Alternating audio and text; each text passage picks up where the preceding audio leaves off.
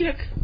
And I'm going to go ahead and get started then. Well, first, how's your day been? Good. I had a very chill day, actually. I didn't do too much work. Okay. Well, good for me then. And it's really, really, really nice to have you on the podcast. Thank you so much for doing this. Oh, you're welcome. I appreciate you asking me. I really appreciate it. All right. Hello, everyone. I am Mosibel, and this is the Mosibel Podcast.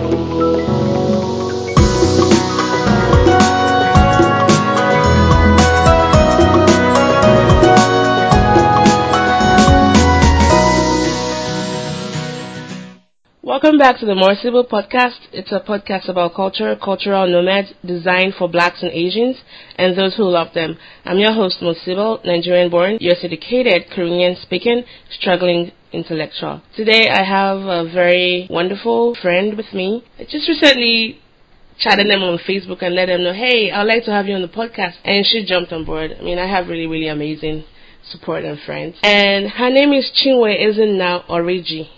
And she loves Jesus, she loves people, and she hates oppression.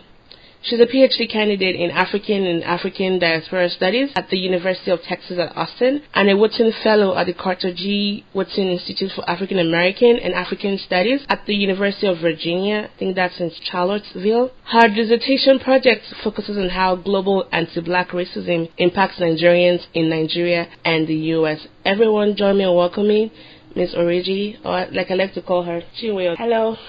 Hello. Thanks for coming on board. It's such a very short, I think it was just last week, right? Yes. On Thursday. Thanks. Another interesting feature about you is you're Igbo. So for those listening, we have 3 major tribes in Nigeria, and I know I'm going to get a lot of flack for this, because there are many tribes in Nigeria, but there are 3 major ones, okay? There's the Yoruba, there's the Igbo tribe, and there's the Hausa tribe. She belongs to the Igbo tribe. Mm-hmm. And even though she didn't do this, I'm going to introduce her again in the Igbo way. And I know she was being modest about that. So she has a master's degree, actually, people, from the University of Cambridge. Oh, yes. Oh, yeah, and her thesis was on raised abroad, racial, ethnic, and national identities for children of Nigerian immigrants in Britain. How did you know that? Girl! Hey! I'm still being young. And then she has a Bachelor's of Science and a Bachelor's of Arts in Public Health and Africana Studies from Rutgers University. Girl, you're a book smart person. And I mean, I love that about you. Oh, Girl power. You. And I really want to say that, but I have to. I want to boast on your achievements, acknowledge that. So that's really, really big. So I have a lot of questions for you, Yes. But first, I want to create a context for our conversation. So I met Chinwe probably, how long ago? Was it last year or 2 years ago? Yeah, I think it was like 2 years. Yeah, it might have been 2 years. Maybe it was 2 years. But it was kind of spotty. We kind of we have friends, we have these socials, our circles kind of connect somewhere, but we didn't even meet each other until maybe towards my last few, months in Austin. But one thing I really remember about you is your smile, which I'm really staring right now, I'm staring at right now on your Skype ID as it's staring back at me. And then your hair. She has this glorious afro, and I did the forepaw asking, can I touch your hair?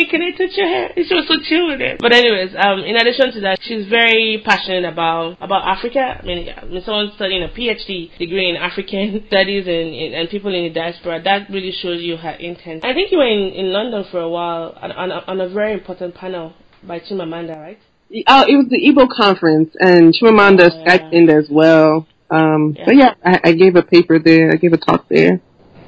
Wow. Well, kudos to you. I mean, congratulations on all of your achievements and just what you're doing and studying.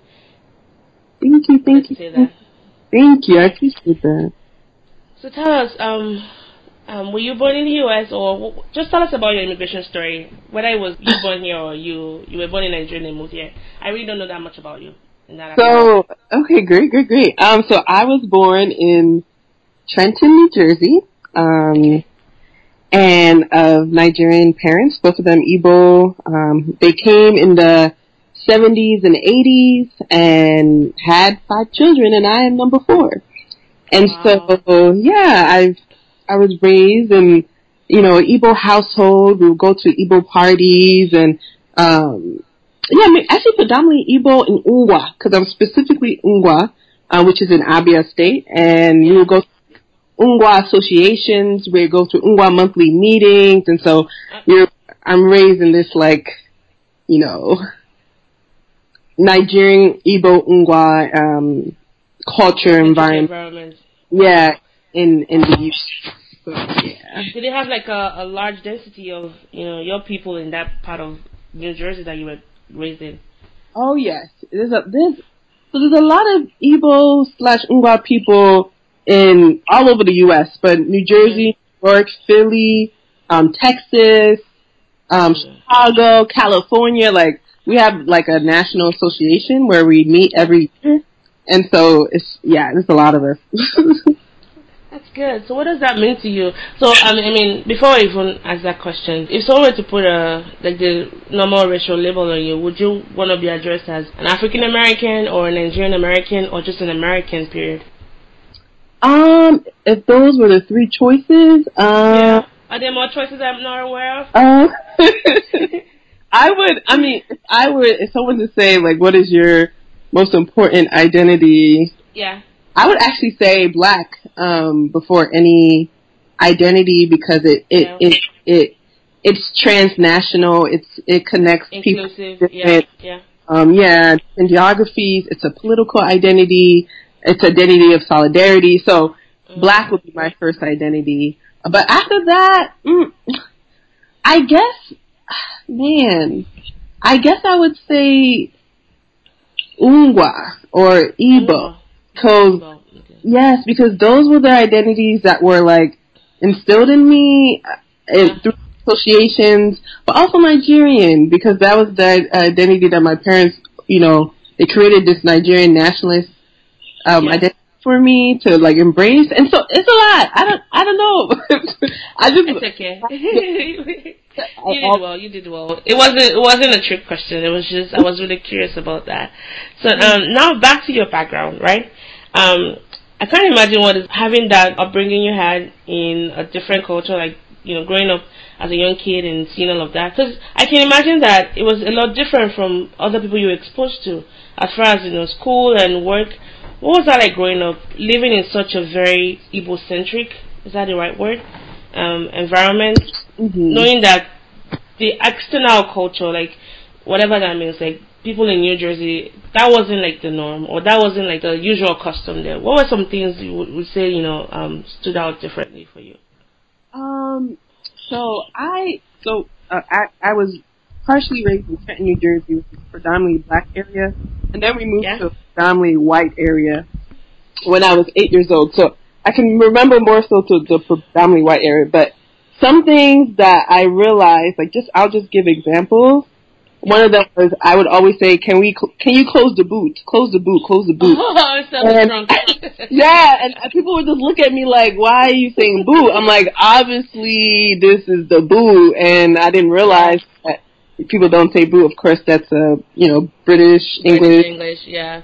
Other things, I had an interesting experience. We would go to different dances at school. So I'm coming from a Igbo Ungwa party. And the way we dance, we shake our butt and just, do our own dancing and just have a good time. And so I'm using the same dances, and I went to a school party and I was doing the same dance because it was all the same to me. I'm like, I just working before it became a thing, huh? And then you got kicked out of school. I was the first one, though. I was dancing and everyone was like, "Oh my gosh, Chinwe, look at you!" And I'm like, "What?" I was like, "Oh, this is for my Nigerian people. This is not for my." I gotta turn it down. So I learned that day that I probably shouldn't do that there if I didn't want all that information, all that attention on you. Now, would you say you have growing up? Would you say? I'm just assuming. Would you say you have a better appreciation of that upbringing now than you did when you were growing up, or it's just about the same? So I've heard various experiences from my friends. I feel like I'm really different because I always loved being Nigerian, Igbo, whatever. Like in Spanish class, in high school, I would literally go on the board and draw the Nigerian flag. every single day, to the point that my Spanish teacher had to create a flag, a Nigerian flag for me, so I can just post it on the board. Like, I was just, that's how much I was trained to, like, love Nigeria, celebrate Nigeria. But I think the only part was I remember being younger and wishing I had an English name. Like, why did you call me Chinwe? Because people call me Chicken Wing. They call me Chinchilla. You know, like, all these, like, different nicknames. But you then, always have the afro. oh, no, actually, I went natural, my first year of college, I think. Okay. Yeah, so that was an experience. That was quite an experience. But yeah. Good, good. All in all, what would you say it means to you to be black, to be Igbo, and to be American? Like, what would you say those things mean to you? They all intersect.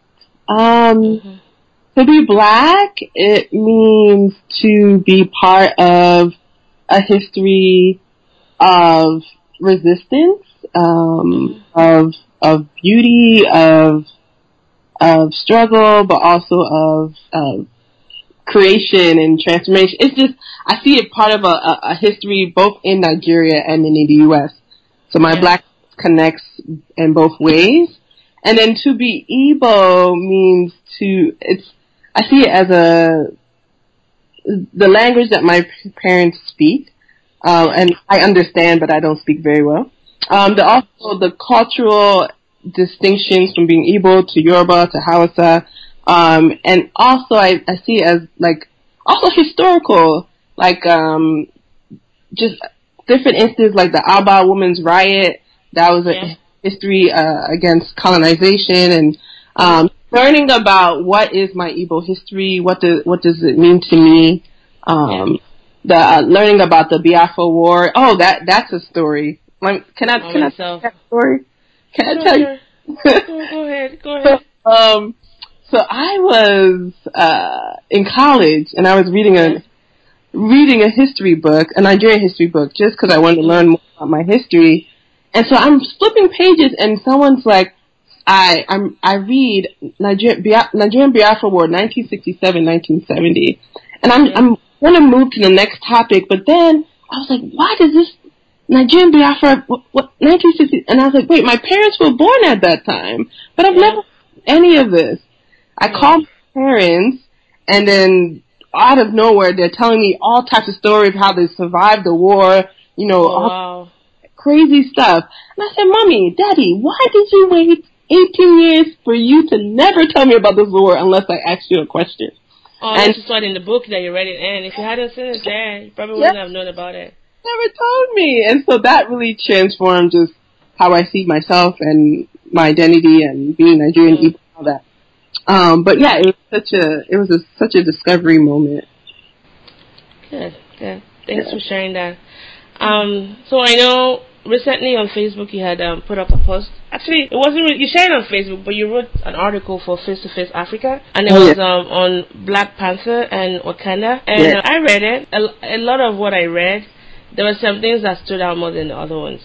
So I'm going to read an excerpt from there that I really liked. The existence of Wakanda reveals that post-independence Africans in and outside of Africa are not exempt from a diasporic reality of loss, longing, and resistance.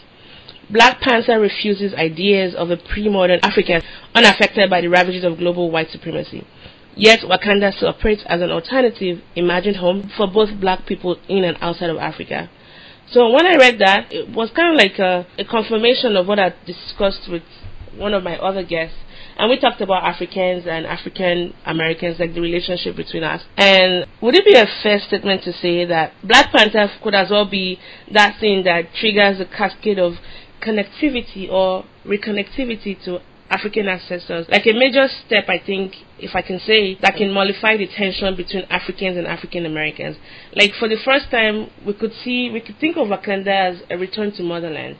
And especially for African Americans that are willing to connect. Would that be a fair statement to make? I mean, I think that's one way of looking at it. But I think there was something else I was trying to say in that statement. It was actually trying to get African people as well in Africa or of recent African descent to see Africa as not, to see Africa today as in need of change, and how Wakanda actually shows us that, hey, Wakanda is not the Africa we see today. How can we get there? And so getting Black people everywhere to actually use Wakanda as a way in which we can all come together. And yeah, so I think I was trying to use, unity of our histories, using Wakanda to bring us all together so that we can imagine something anew. Do you think, and I know Wakanda is a fictional place, do you think we're ever going to get to that point where, and when I think about Africa, I'm talking right now in splotches, when I think about Africa, like the way I want to think about Africa, I want to think of it not just for a place for people that are Africans that are currently living there, but also for those that feel connected to it, a place that is welcoming, you know.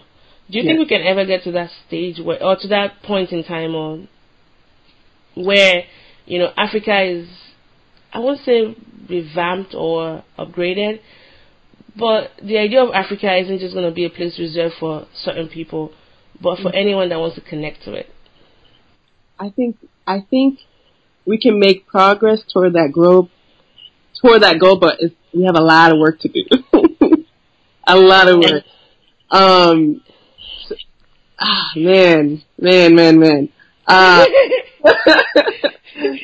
I think a lot of it is, for me, and this is the research that I do, is that identifying issues in Africa that is not just talking about Africans against Africans, but also talking about how foreign institutions are actually affecting the change that Africa needs. And so, it's a lot of factors that are going into it, and I'm trying not to get all like too detailed. No, but it's okay. A way in which we can identify the problem, but understanding that the problem is not just local, but it's also global. Yeah. Okay. Now, speaking of your research, so I know you're in the African and African Diaspora's department at UT Austin. The position that is looking at global anti-Black racism and how that impacts Nigerians in the U.S. and Nigeria.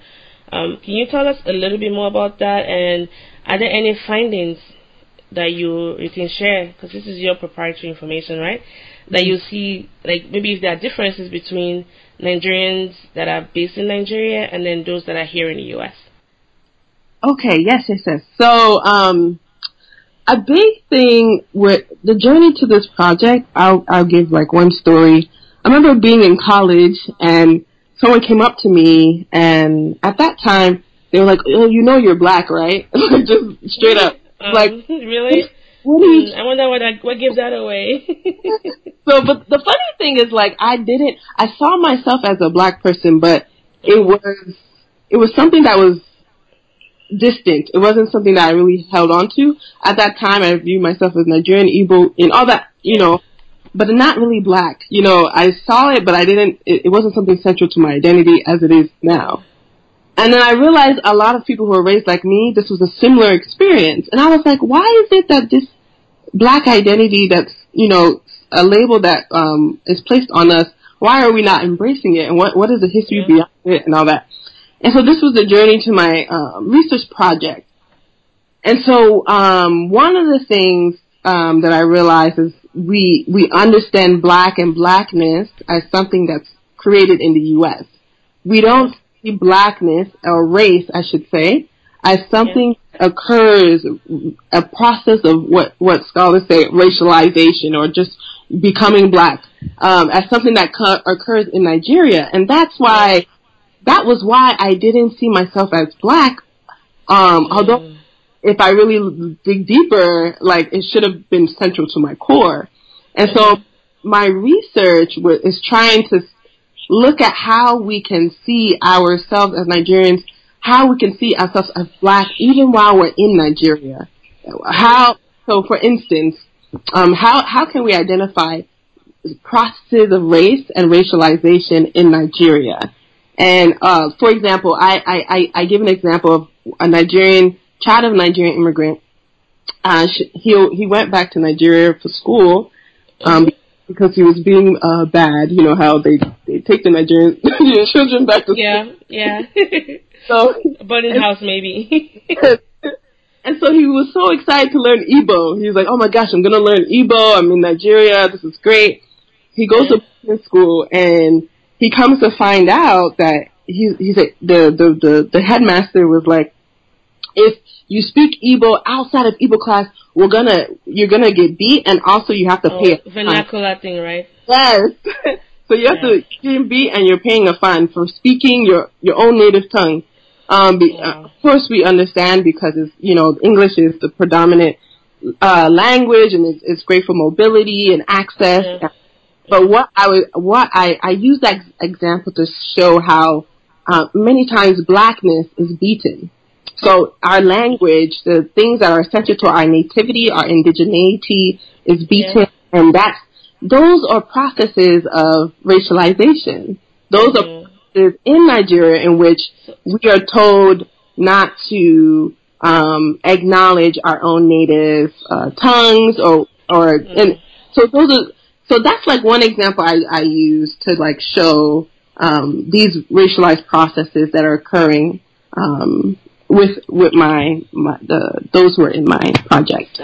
That's as I always thought about it, that's a very good point you made. And I want to think that, for example, that ban on your native language, especially when it's outside of language class, that could also be like a carryover effect, or if you want to say like the remnant effect of colonization, where English had to be the spoken language. And it really isn't any different from, if you think about the cotton fields where when they brought all the Africans here, slaves, they all spoke different languages depending on what part of Africa they were from. And so they had to be subdued in a way, and then you had to speak, English as a way. But I never really considered it that way. Thanks for highlighting that. So, what's next on your research plate? Like, what is the future for Ms. Chinwe? So I am working on a chapter, actually about the narrative of what I kind of introduced about the Nigerian Biafra War. And I'm particularly interested in how Nigerian immigrants and children of immigrants remember. So they are identified as like the post-war or even the post-war generation. And so I want to know how educational institutions and families share war narratives. And how those narratives in itself are a racialized process of erasure, of not remembering, like what is it about, why is it that Nigeria doesn't want us to remember? So things like that, asking those questions, and then hopefully apply for a job next year, or this year actually. Oh yeah. How much longer do you have on your fellowship? A year or so? So I finish May or June? May 2019. Okay. Well, all the very best. Would you like to end up in academia or go off on your own, be a best-selling author?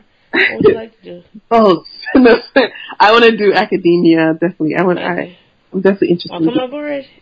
Welcome aboard. You gotta tell me all the little advices and wisdoms that you can share. When you get to that river, we'll cross it. Yes. It really looks good. You know how they say the grass is greener on the other side? Yes. And I always spot that and say spirogyra or algae. It actually really looks green from here. Okay. Yeah, whenever you're ready, of course, we can always have a conversation about that.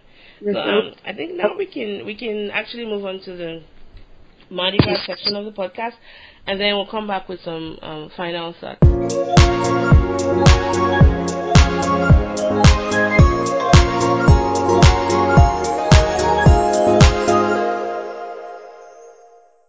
So, welcome back, Chinwe, to the Mardi Gras section of the podcast. I'm just curious, how do you practice self-love, or another way of asking that, what's your hobby? Like, how do you, give back to yourself?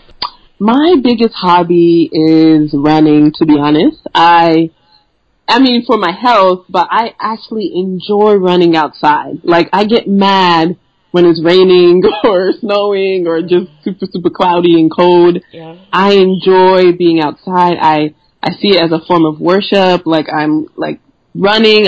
Sometimes I'm listening to worship music or Afro beats or all types of Yeah. music. Yeah.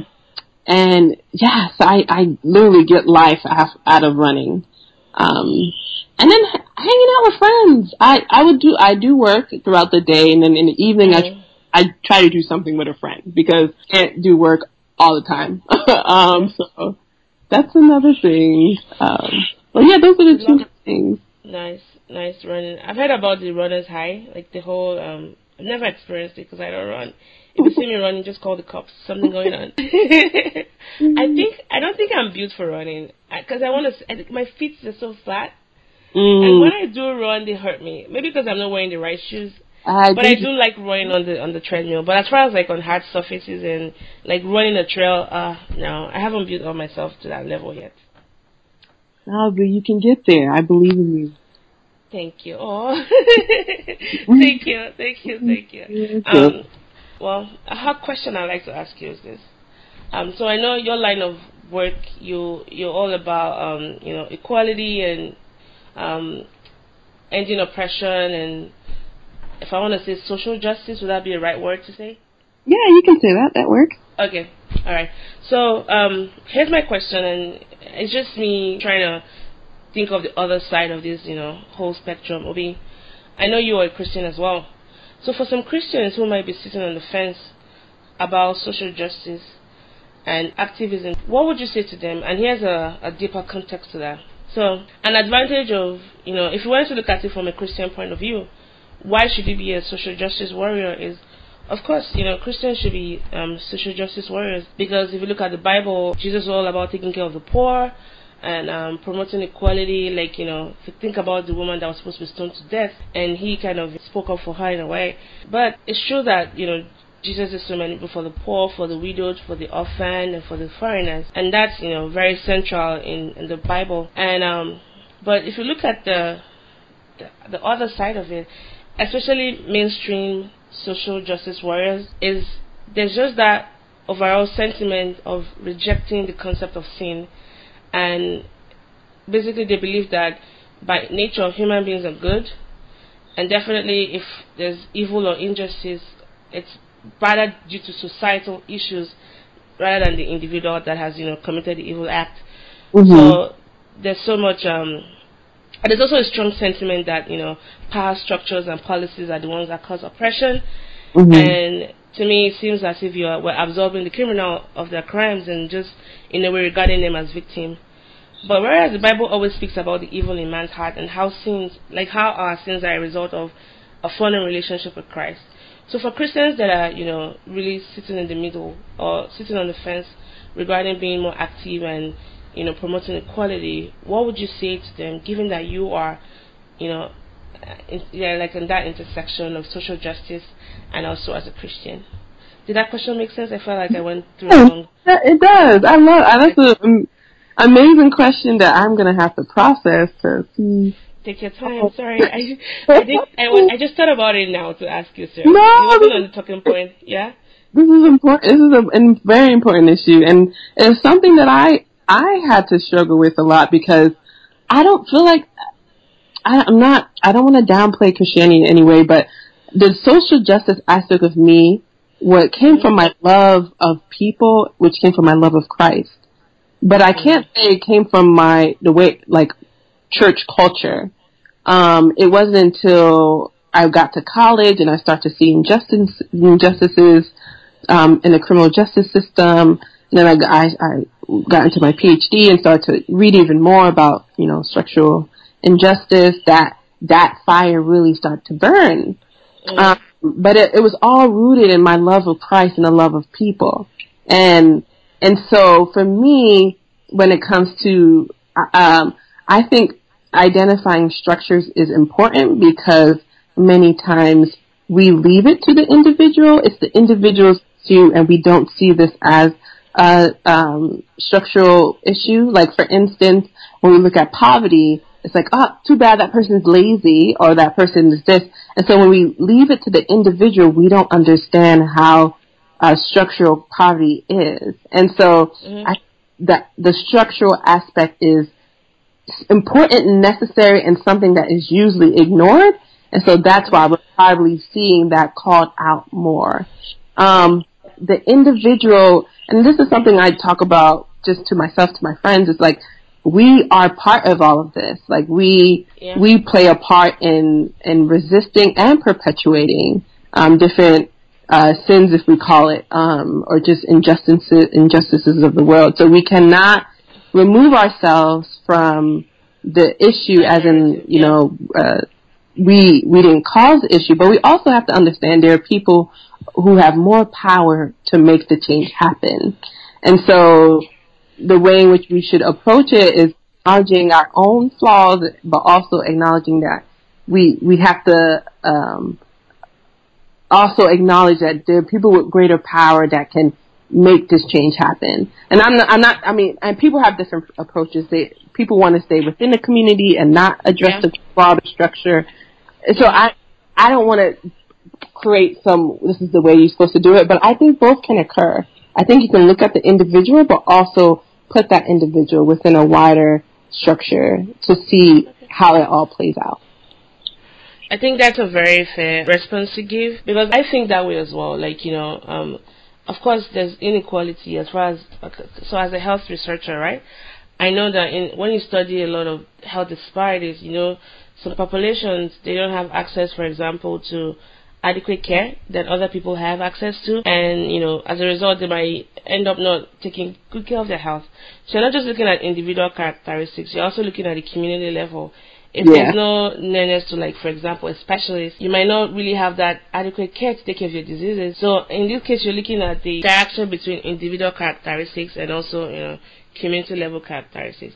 So in the same vein, I think we can't always say, well, if anybody's not doing well in life, then it has to be the society. We need to also consider individual characteristics when necessary, and also think about the bigger picture, like what policies can be done to ease the sufferings of those that can be helped. And I think this is what is really missing in most social justice, you know, platforms that I've seen. And so it's really nice hearing you say that, because when I had this thought initially, I was like, I don't know if I should ask that because it seems a little bit controversial.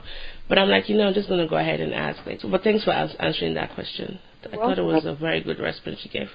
And I also want to acknowledge that Jesus did a lot of systemic and structural change as well. And so they both go hand in hand. Does that make sense? Like, Jesus... I did. Like, when he flipped the table at the temple, he did that way before it became a popular thing on Real Housewives of Atlanta. Just kidding. Or even, like, healing on the Sabbath. Sabbath was a law, you know, the law. He changed in the sense of, like, the legalism of it. And, you know, just different things that he, like, challenged and, of course, fulfilled in the end. And so it's like these are structural things that he was doing as well. I think true Christians can definitely agree with that. That, you know, he wasn't about the religion. He wasn't about the legalism. He was more about connecting man to God. Not what man could do to get to God. You know. Yep. Yeah. Good. So any final thoughts?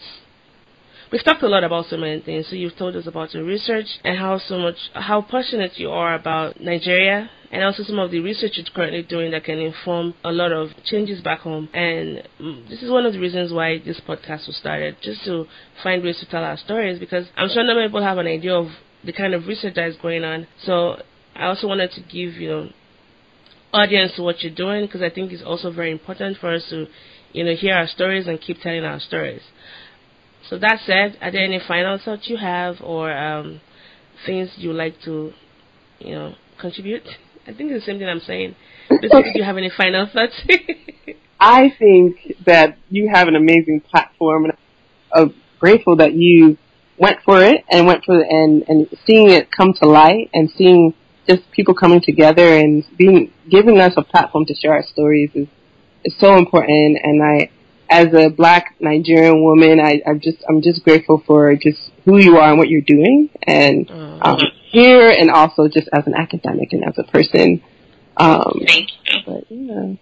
Thank you. And I also like to thank you, because if it was just me by myself talking about myself all the time, I probably would have packed up after the second episode. But I like that, you know, for almost everyone that I've reached out to, even people that I didn't know from the beginning, they've been very, very, positive, and the responses have been they've been overwhelmingly encouraging. And I wouldn't have been able to do that without you guys, jumping on board. Because you can have a vision. If people don't buy into it, especially a platform that requires voices, like different voices to be heard. Yeah. I don't want to talk about myself all the time. I don't want to, it's not much to me to, talk about all the time. And so I want to have like varied, opinions and just people, talking about their stories and finding ways to connect with each other. Because I'm sure there's somebody out there that's probably doing something similar to what you're doing, or they're probably curious about that line of research and they'd like to reach out to you. So it's also another way to give something back to you. Thank you. And how often do you go back to Nigeria? Do you go back often to visit? Yeah, last time I've been was 2016. But I want to go more. I want to make a Nigeria of my own rather than that of my parents. So I'm trying to build what is Nigeria to me. So I think this is the time as I get older that I can do that. Yeah, go do your Eat, Pray, Love expedition, Chinwe version. Yes. See Nigeria through your own eyes, not what your parents must have told you about it. Exactly. Good. Well, so today I've had the pleasure of interviewing Miss Chinwe Oriji, who is a scholar in every sense of the word. She's very passionate about Nigeria. And we've talked about, race relations, and we also talked about her future research and just what she's currently doing. So that concludes the end of this podcast session. This has been the More Civil Podcast. Thanks for listening. And if you enjoyed today's content, please don't forget to share this with people that you know might be interested. And don't forget to also subscribe to the podcast on iTunes. And you can also check out www.morecivil.com, the website. All right, Chinwe, that was it. Yay, we did it! We did it. Thank you so much. I'm really, I'm glad you came on board with this. Yes, of course. And it's every Thursday that it release it, or how does that work? Yeah, every Thursday I release a new episode.